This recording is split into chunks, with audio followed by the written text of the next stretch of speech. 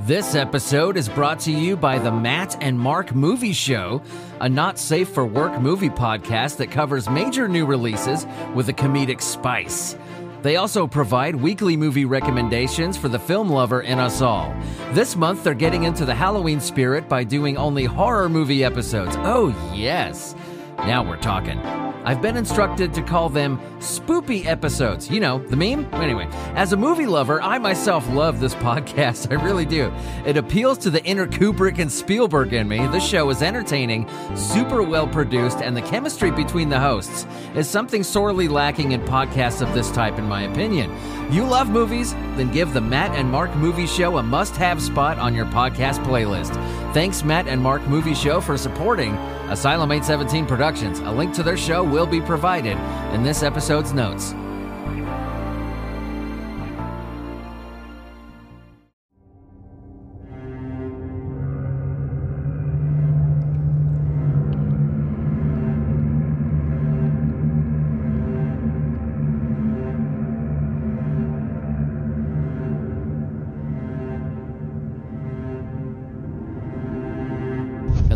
Hello, friends. Welcome back to Strange Places. I'm your host, Billy Dean Shoemate III. Thanks for coming back. I appreciate you. This podcast is brought to you by Anchor and DistroKid. See, I like jumping around. Makes the show interesting, right? We go from distant past to recent stuff. We don't stay in the same area. We go to North America, South America, England. We go to different countries. We move all around. Makes the show interesting.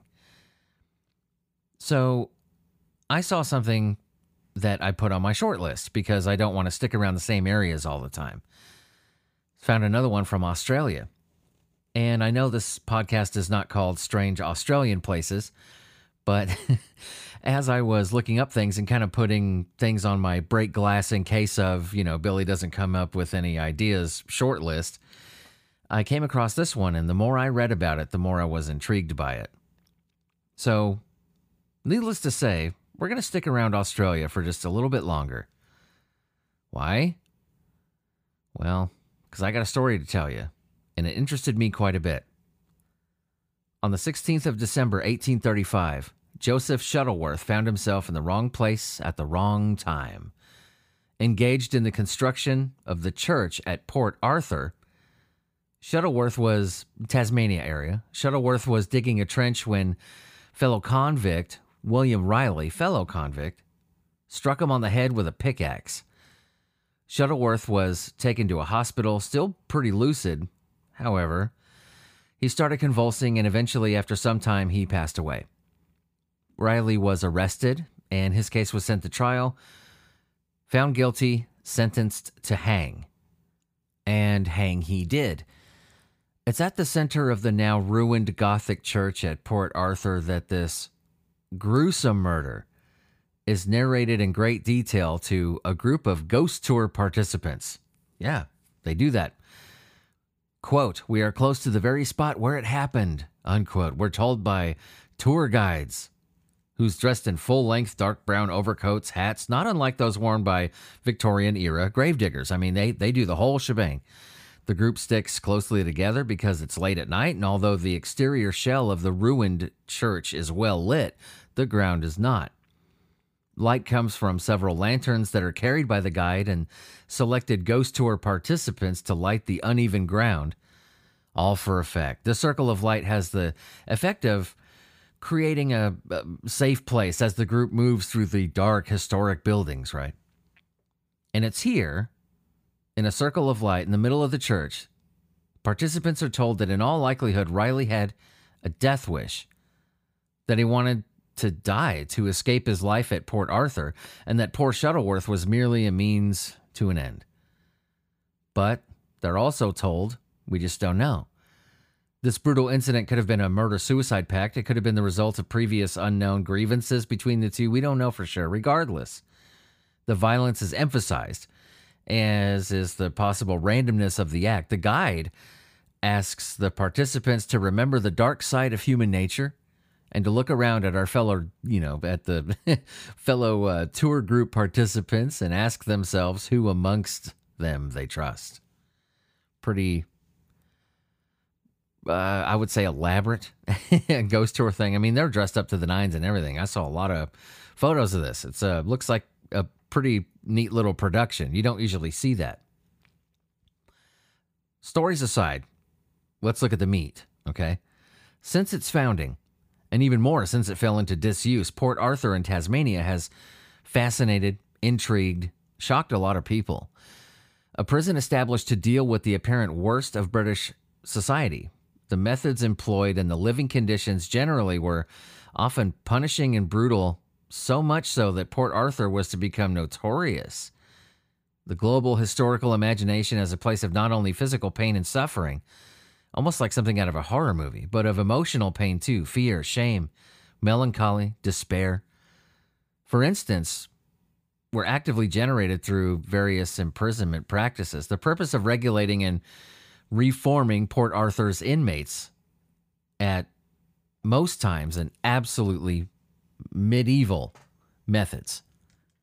Medieval methods. You know what I'm saying.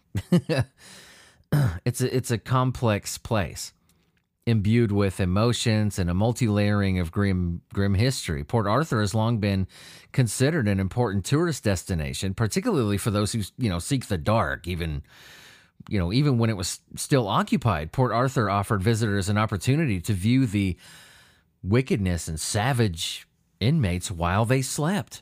Yes, when it was in use, it was used as a tour place even back then, so people could walk by and gaze at these, the worst of British society, the most unruly of inmates, the worst people society had to offer, like it's a zoo. Today, the inmates are long gone, and thanks to a series of brush fires that swept through the peninsular region, the last of which all but gutted the buildings in 1897, Port Arthur is now ruins. Well-documented dark history of imprisonment at Port Arthur combined with the mostly absent and ruined material culture work to create a void that's easily populated by another dark and quasi-present force. Ghosts and the supernatural. Or so they say. As far back as the 1870s, ghost sightings and just weird, bizarre, strange occurrences were recorded around the historic site, particularly the parsonage, which has a reputation for being one of the most haunted buildings, not just in Australia, but in the world, one of the most active on the planet. Port Arthur is famous for its ghosts, a fact that you're reminded of upon entering the visitor center, which has a framed collection of photographs with captured traces of paranormal activity, photographs with weird blurs, lights, streaks. They display this right out front, which kind of reminds me of the Whaley House in Old Town San Diego. Look it up sometime. At one point, I know that it was the most active haunted spot in the world. I think it's been dethroned in recent years because I heard that the place is, kind of tapered off a little bit. There's not as much activity. But looking at a picture of this plaque here with all the photos on it, it's exactly the same as what they had displayed at the Whaley House in Old Town San Diego. We'll talk about that one on this show eventually, guaranteed. And they're so, which I visited, I visited the place in 6th grade on a field trip. It's a spooky place, talking about the Whaley House. And they have the pictures displayed of, visitors and just normal tour guests, like me, who have snapped these now famous photos. They're displayed everywhere. Some of them are pretty darn convincing. Some that stuck with me ever since. And I can conjure them up in my head just like I saw them yesterday. We have established on this show that hauntings are a thing, that curses are a thing. And it seems to me that so far, this place is absolutely ripe for it. We talk about strong human emotions. We talk about human pain and suffering, people dying with unfinished business. If ever a place were to become haunted, I would say Port Arthur is, it's certainly got the makings for that. So let's continue. Let's really chop this up. I was just really fascinated about this place.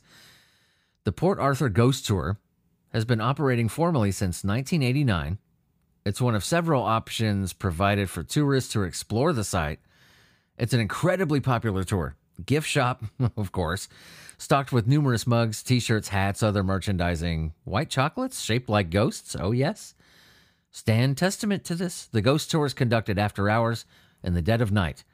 Port Arthur's advertising brochure invites visitors to, and I'm looking at the brochure here, it says, follow pathways through darkened ruins and historic buildings as rich stories unfold. Relive unexplained events from Port Arthur's past, strange happenings that baffled and alarmed convicts, free people, and soldiers, and continue to chill the blood of visitors to Port Arthur today. Listen to captivating stories that will resonate in your mind long after the lantern dims at the end of the night. That's excuse me, that's pretty dramatic. But on the other hand, if you owned a historical site, or if you found yourself, through whatever means, if it was passed down or you're a part of the city or whatever, if you found yourself a owner of one of these historical sites, a lot of people say it's these ghost tours and gift shops and stuff like this that should just debunk it right off the bat. No, I completely disagree with that. I'm a businessman. I run a business. I have a production company, and we don't only do podcasts. We got 2 podcasts. We dabble in music production. We've made films. I mean, my little production company I have. I mean, we publish books. I mean, we do everything. I'm a business guy. I think like a business guy. If I think like an entrepreneur. I got that weird brain.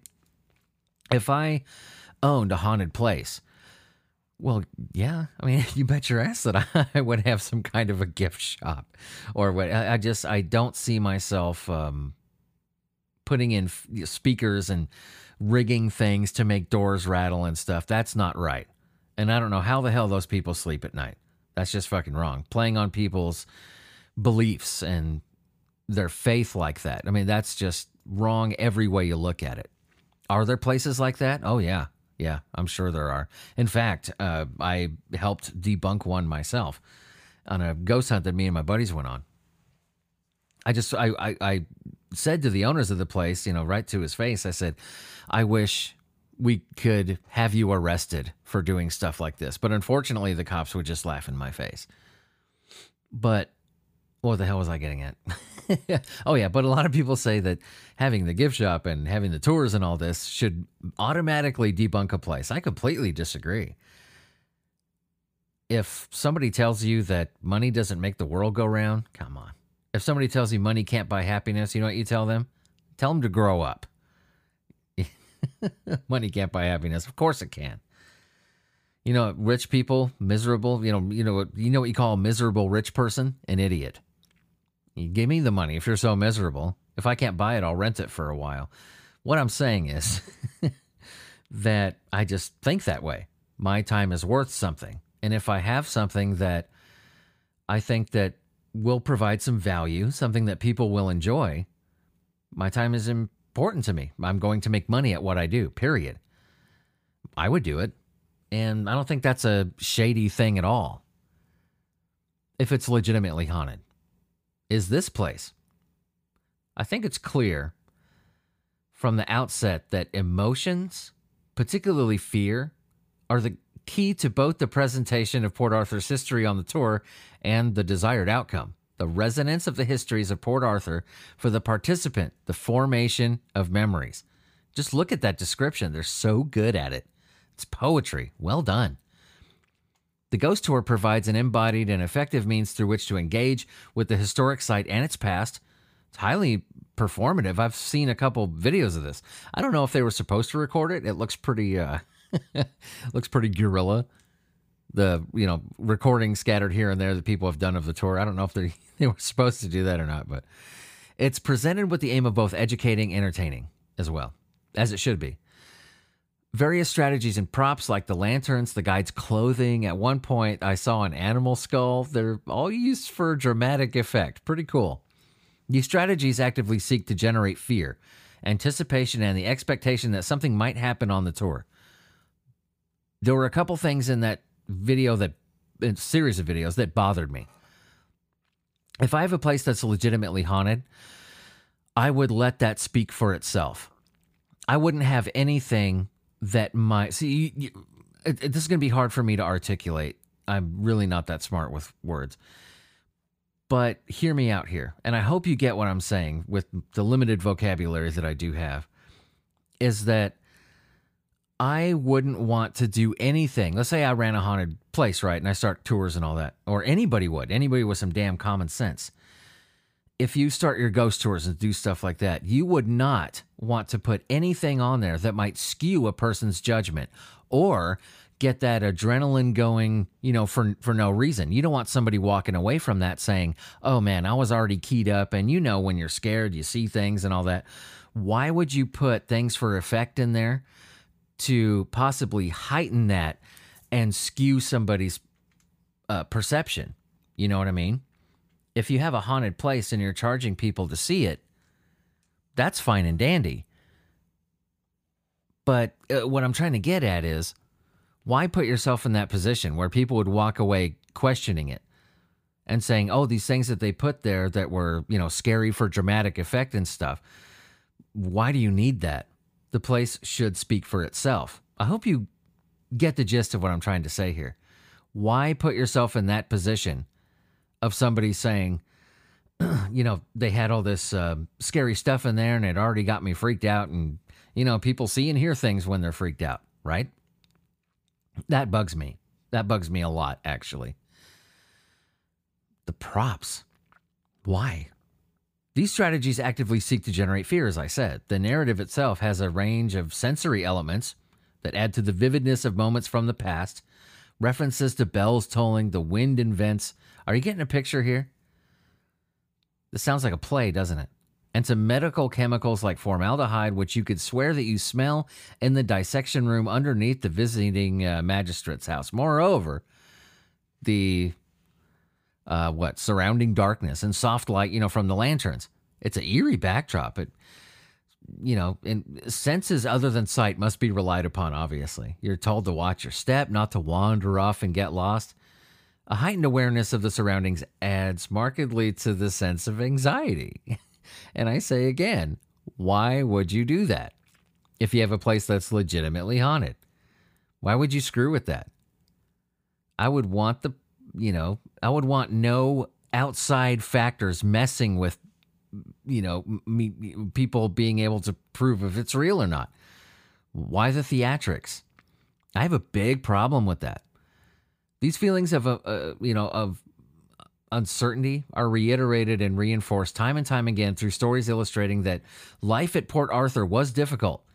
Many, not just the prisoners, but the guards and doctors, they lived in fear all the time. This was a pretty brutal fucking place. I mean, just listen to this. 20th of April, 1867, William Carter committed suicide in the separate prison. He hanged himself with the straps off his hammock in his cell. Over the years, visitors, even shortly after his death, they experienced a feeling of extreme depression and anxiety when even walking near that cell. Could it be related to the suicide? I don't know. But the ghost tour participants meet William Carter after being locked in the separate prison. Yes, they lock you in there. Built in 1850, the separate prison was, and you have props, you lock somebody in the jail cell where someone killed themselves, the literal jail cell where someone committed fucking suicide, and you got all these props. And anyway, I'll quit going back to that. That just bugs me. Built in 1850, the separate prison was part of the move away from the corporal punishments of flogging, physical hardship, stuff like that, toward a regime where inmates were controlled by psychological and emotional means, which was probably no better. I think psychological torture is worse than physical. I've endured both. This involved social isolation through architecture, facial hoods, solitary confinement to regulate their emotions, right? Or so they said. But keep in mind the time period too. We didn't know anything about psychology. We didn't, all of this, even medicine, modern medicine was still pretty medieval. The narrative provided by the ghost tour guide focuses on the ways in which Carter's death resonates in the present.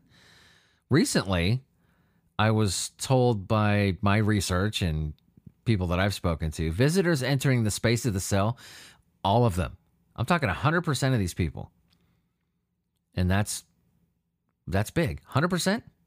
There wasn't one person that stood outside and said, no, I didn't feel it. All of them.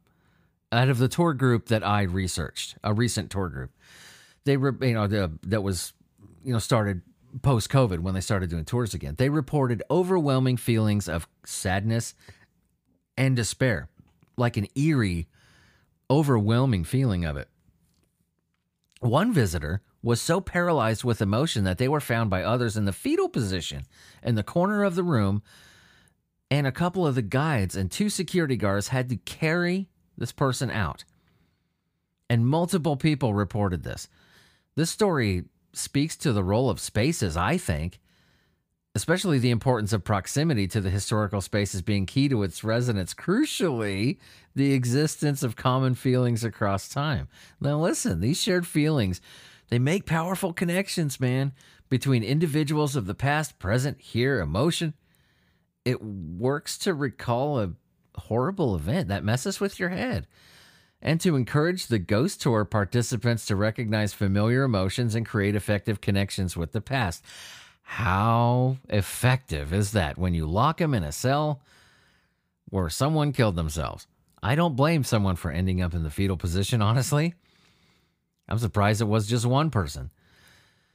It's a dynamic thing. And why am I focusing so much on the tours? Because this is kind of an obscure one. Even though it's one of the most haunted places in Australia, this one's hard to research. And I have to base a lot of this on the tour. Because the tour is where all the evidence is, right?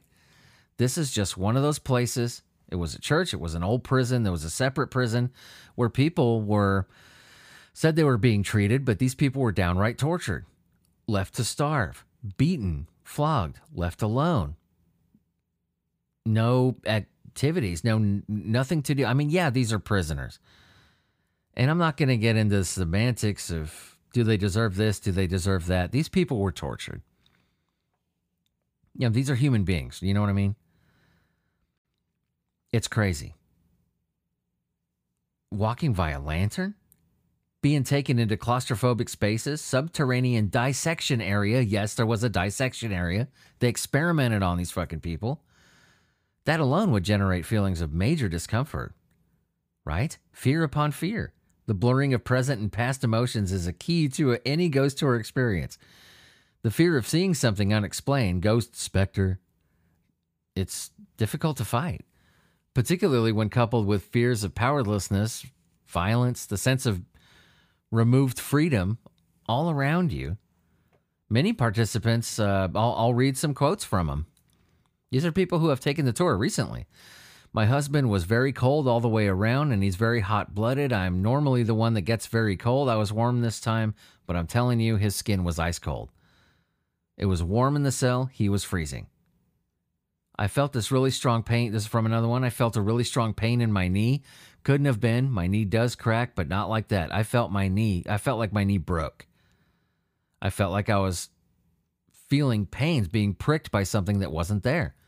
Another quote, when we were coming back, I said during the tour that I really felt like somebody was there amongst that group who shouldn't be there. I swear there was a person in our tour group that was just as real looking as you and me, but I got the strangest feeling whenever I looked at this man. No one else seemed to look at him. No one else asked him anything. No one noticed him. That's odd. That's bizarre that there was somebody walking around in her tour group and she says, this guy he doesn't belong in this group. That's pretty weird. Never heard of any story like that before. That's bizarre. Weird. All of the convicts and other people connected to the operation of Port Arthur, they were completely miserable. Prisoners and workers, doctors alike, or defiant. They suffered from inner torment. They suffered depression, melancholy, anger, generalizations, and oversimplification of the emotional lives of the inmates at Port Arthur by history books, and even in some cases, the tour itself. You can't explain in any rational way, even if you're trying to do it educationally, the horrors that these people went through. You know what I mean? While it's true that a lot of the convicts suffered terribly, both emotionally and physically, it's also true that not every convict had the same experience. We got to look at that too. Those who were skilled would work at their trade. They were allowed to do this if you were skilled at something. These people lived fairly ordinary lives if they maintained good behavior, structured routine, and they had some kind of skill. From what I've been gathering, but the very little that I was able to get from this research is that if you weren't skilled at something, if you couldn't help the prison out in some way, if you didn't have a trade, you were screwed. And you were pretty much left alone to rot. The ghost tours are the product of and contribute to a very particular sort of history, one which privileges the violent and dark aspects of the history of life at Port Arthur, you know? It's so dramatic. I can't get over that. This is a weird place, man. It's a weird place. I want to see what those white chocolate ghost candies look like. No, I'm just kidding. I want to see. I want to look at something. I want to look at some of these photos in greater detail. Now, people are seeing different things. People are seeing strange light accretions, weird discs, like in floating above them in the sky. I'm actually seeing another report right now of supposed members of the tour group that are as real looking as anybody else in the tour, but don't belong there. People that others don't interact with, and typically only one or two other group members will see this person. That someone strange, kind of odd looking, out of place follows the tour around and isn't noticed by anybody else. Man, this is so weird. When you try to research this place, pretty much all you find out about, all you find out about is this ghost tour. I honestly don't know what to think of that. Why is it that when you look up this supposed very, very active haunted place, all you find out is the ghost tour, man? I know it was a heck of a production from, the little guerrilla in-pocket cell phone videos that I saw. But damn, it's almost like the ghost tour is overshadowing the haunting itself, But I'm looking at some of these photos in greater detail. I want to see some meat and potatoes here. We have established on this show that hauntings are indeed real. It is very difficult to make heads or tails out of photographs. I do think hauntings are real, but I'm gathering that not from photographic evidence, but from the crazy sheer number of people who have reported haunted places and just odd things that happen when multiple people are together, people that don't make up stories, that don't bullshit. People like my grandfather who have experienced these things. And I'm not just speaking about myself here. Every family has a ghost story, and every family has that one person that you can go to if you really want to hear the real deal. That person, you know what I mean? That person with that inner strength, that person that, like my grandfather, that what they say, you can take that shit to the bank. What reason do they have to lie? And when someone's telling the truth, when they're lying. Look, just like the UFO thing. I'm not saying that unidentified flying objects are always alien. But damn, the sheer amount of evidence we have, come on. I know it's cliche, but it would win any court case in the fucking world. Ghosts are the same thing. Dude, the sheer number of these cases, it's legitimate. You cannot overlook that hauntings exist. But photographs, I can't consider that viable evidence. I just can't. Are there some ghost photos that are legitimate? More than likely, yeah. But I can't tell you which ones are. Because film, as we talked about in a previous episode, camera film, especially old stock camera film, was very susceptible to outside things that you might not be aware of. Atmospheric things, right? I did my own personal research on orbs. When people are in haunted places and they take photographs and they have orbs, floating around in the photographs. I took hundreds of pictures. We did all kinds of ghost hunts and stuff like that. I examined photos of orbs. I took some of my own, all that. I'm sorry, man, but I don't see anything that suggests to me otherwise, that that's just dust and particles floating around in the fucking air. Are they more prevalent in haunted places? Maybe, I don't know. Is it a coincidence? I guess. Right? Because I researched orbs like crazy, man, and I don't see how they're any different from photos of just dust flying around in the air, damn it. Haunted places are empty. They're stagnant. It's very rare that a haunted place is still going to be bustling with activity. They're often cloudy, dusty, dingy places, you know? Orbs don't convince me. Ghost photographs don't convince me. There are some that really make me scratch my head, boy. But old stock film is so susceptible to a lot of atmospheric things. It's like the EVP thing. More than likely, yeah, there's probably some EVPs that are legitimate. But the reason why I discount them so much is because it's impossible. I'm telling you, it's impossible to tell which ones are and which ones aren't. I'm an audio engineer. I've been working in recording studios since I was a teenager, my whole damn life. I've heard some weird shit happen in the studio. When I talked about cable shielding, remember? One time I was in a vocal booth, an isolated vocal booth. Okay? We're talking soundproof vocal booth. And because of shitty cables, old, cheap, shitty cables with no RF shielding hardly, I heard the Howard Stern show through a microphone. I'm not shitting you. I don't trust EVPs because there's too many factors there. Digital cameras, they have a whole different set of issues that could happen. Atmospheric still. I can't use ghost photos as evidence. And there are some compelling ones in here. I think what's messing me up with ghost photos, honestly, is not only the atmospheric things that could happen. With the old stock film, with camera film, double exposures are a thing. The end of the camera roll, you young guys probably have no damn clue what the hell I'm talking about. But us old cats, we know. If you're at the beginning or the end of a roll, remember how the last photo always looks really funky? If you get a double exposure on top of that, man, you could pass that off as a ghost photo, no problem. Right? The fucking Inquirer will give you $1,000 for it. Just from the last roll, if you take it just right, you know. There was a thing with old CRT TVs that they didn't really suffer screen burn-in. I mean, they still had it, like CCTV things and things that were a static image for a really long time.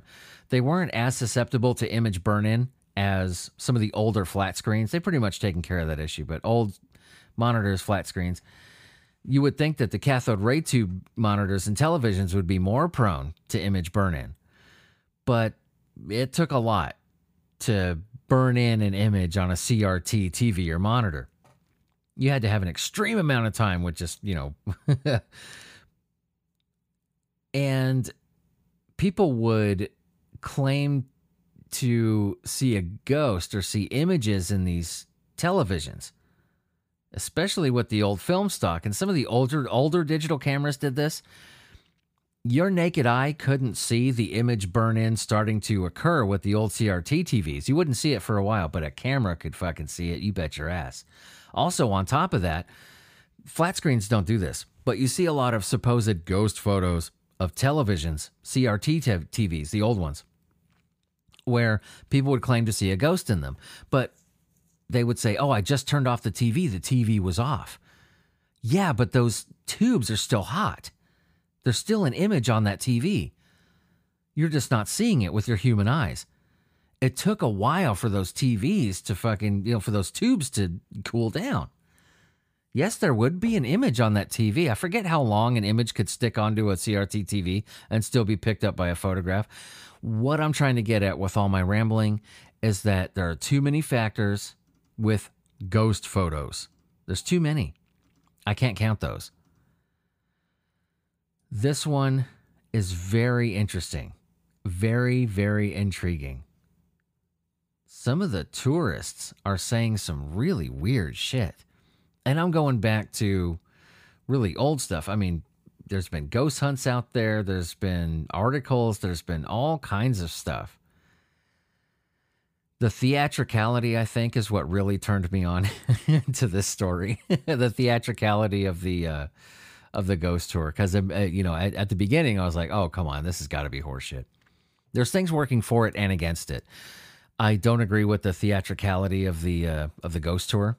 I think that if I had a place that was legitimately haunted, I wouldn't do all this extra shit, because you, like I said, run the risk of people misconstruing their anxiety at all the spooky stuff and storytelling and all that you had,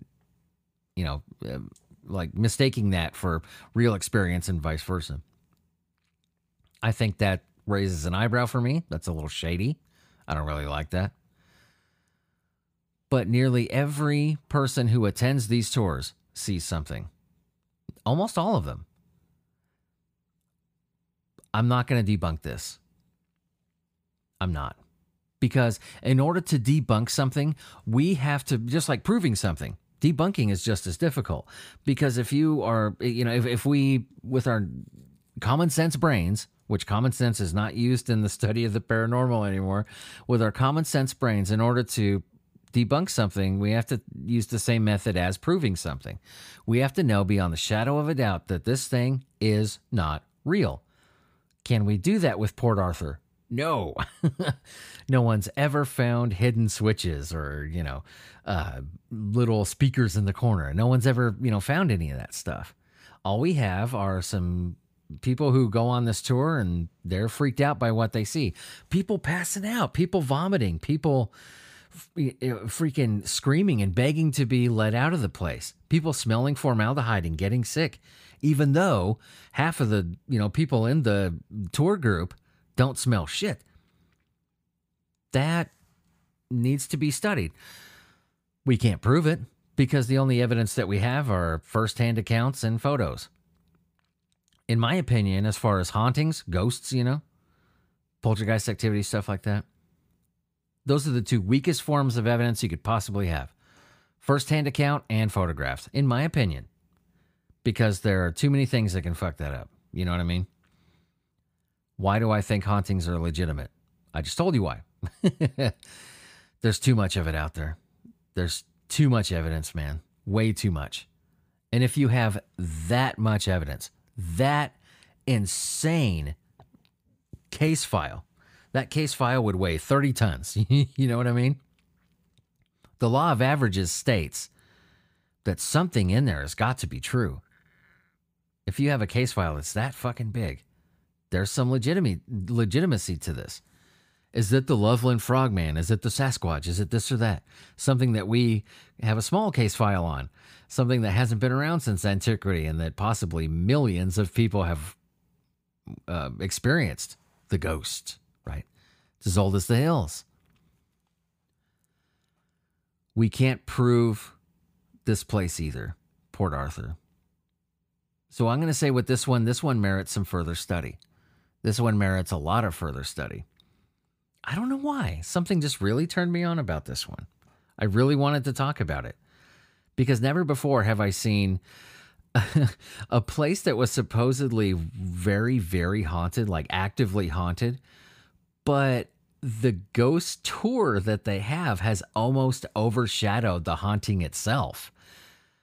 But people are saying things and they're swearing that it's true. And I see the same photos being produced at this place that I saw at the Whaley House and that I see everywhere else. I want to debunk this fucking thing. I really do. But we can't because it has the same stuff as any other haunting anywhere else. You know what I mean? It's just odd to me that finding out about the history of the place is very difficult. I mean, what kind of place do you know of where the actual ghost tour is, almost, what am I looking for? Is upstaging the haunting itself? Doesn't that make you kind of think, oh, okay, what's going on here? Those things bother me. And I'm just gonna leave it at that. I'm not gonna debunk it or prove it. We don't have anything to say otherwise. There's things that bug me, but there's things that kind of make me go, as well. You know what I mean? A place of tremendous human suffering, every bit as crazy as you see in any of these abandoned asylum, horror films and stuff. This is a real deal. This was the real thing. We're talking experiments in the basement, people getting cut up and shit. It's crazy.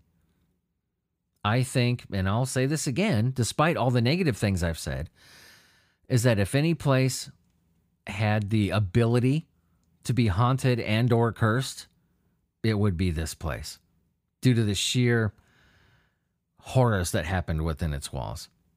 So what do you think about Port Arthur, Tasmania? Do you have any stories about it yourself? I got listeners in Australia. Come on, guys, speak up. I know some of you have been there. Let me know. Go on asylum817.com. That's asylum817.com for all things Strange Places related. All the social media links are there, as well as a link to get to our Patreon account, where you can get everything from bonus episodes, giveaways of certain tiers, bonus stuff, outtakes. I mean, there's way too much stuff. But check it out. Little as $1 a month. Check it out. Shout out to the patrons, by the way. The Kunkel Homestead YouTube channel, Donald Haynes, David Peterson. I really appreciate you guys. This show would not even exist if it wasn't for you. So thanks for listening again, and we will see you guys on the next one. Are we ever going to run out of strange places to talk about? I don't think so. Because every town has a strange place, and maybe one day we'll visit yours.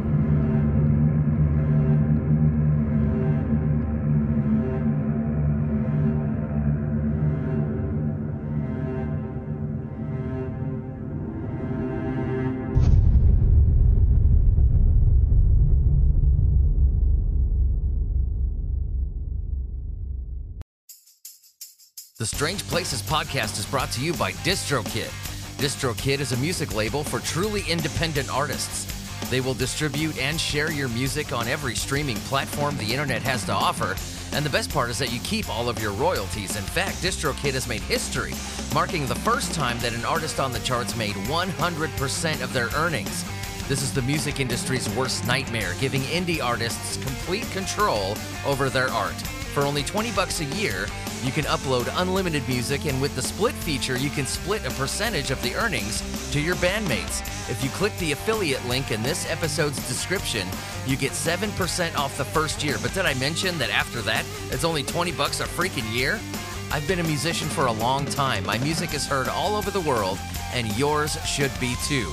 Click the link in this episode's description to not only support Strange Places, but put control of your own music back into your hands. No contracts, no hidden clauses, no lovely coin men and their lovely, lovely suits. Thanks to DistroKid for being a sponsor and giving this old dog an audience.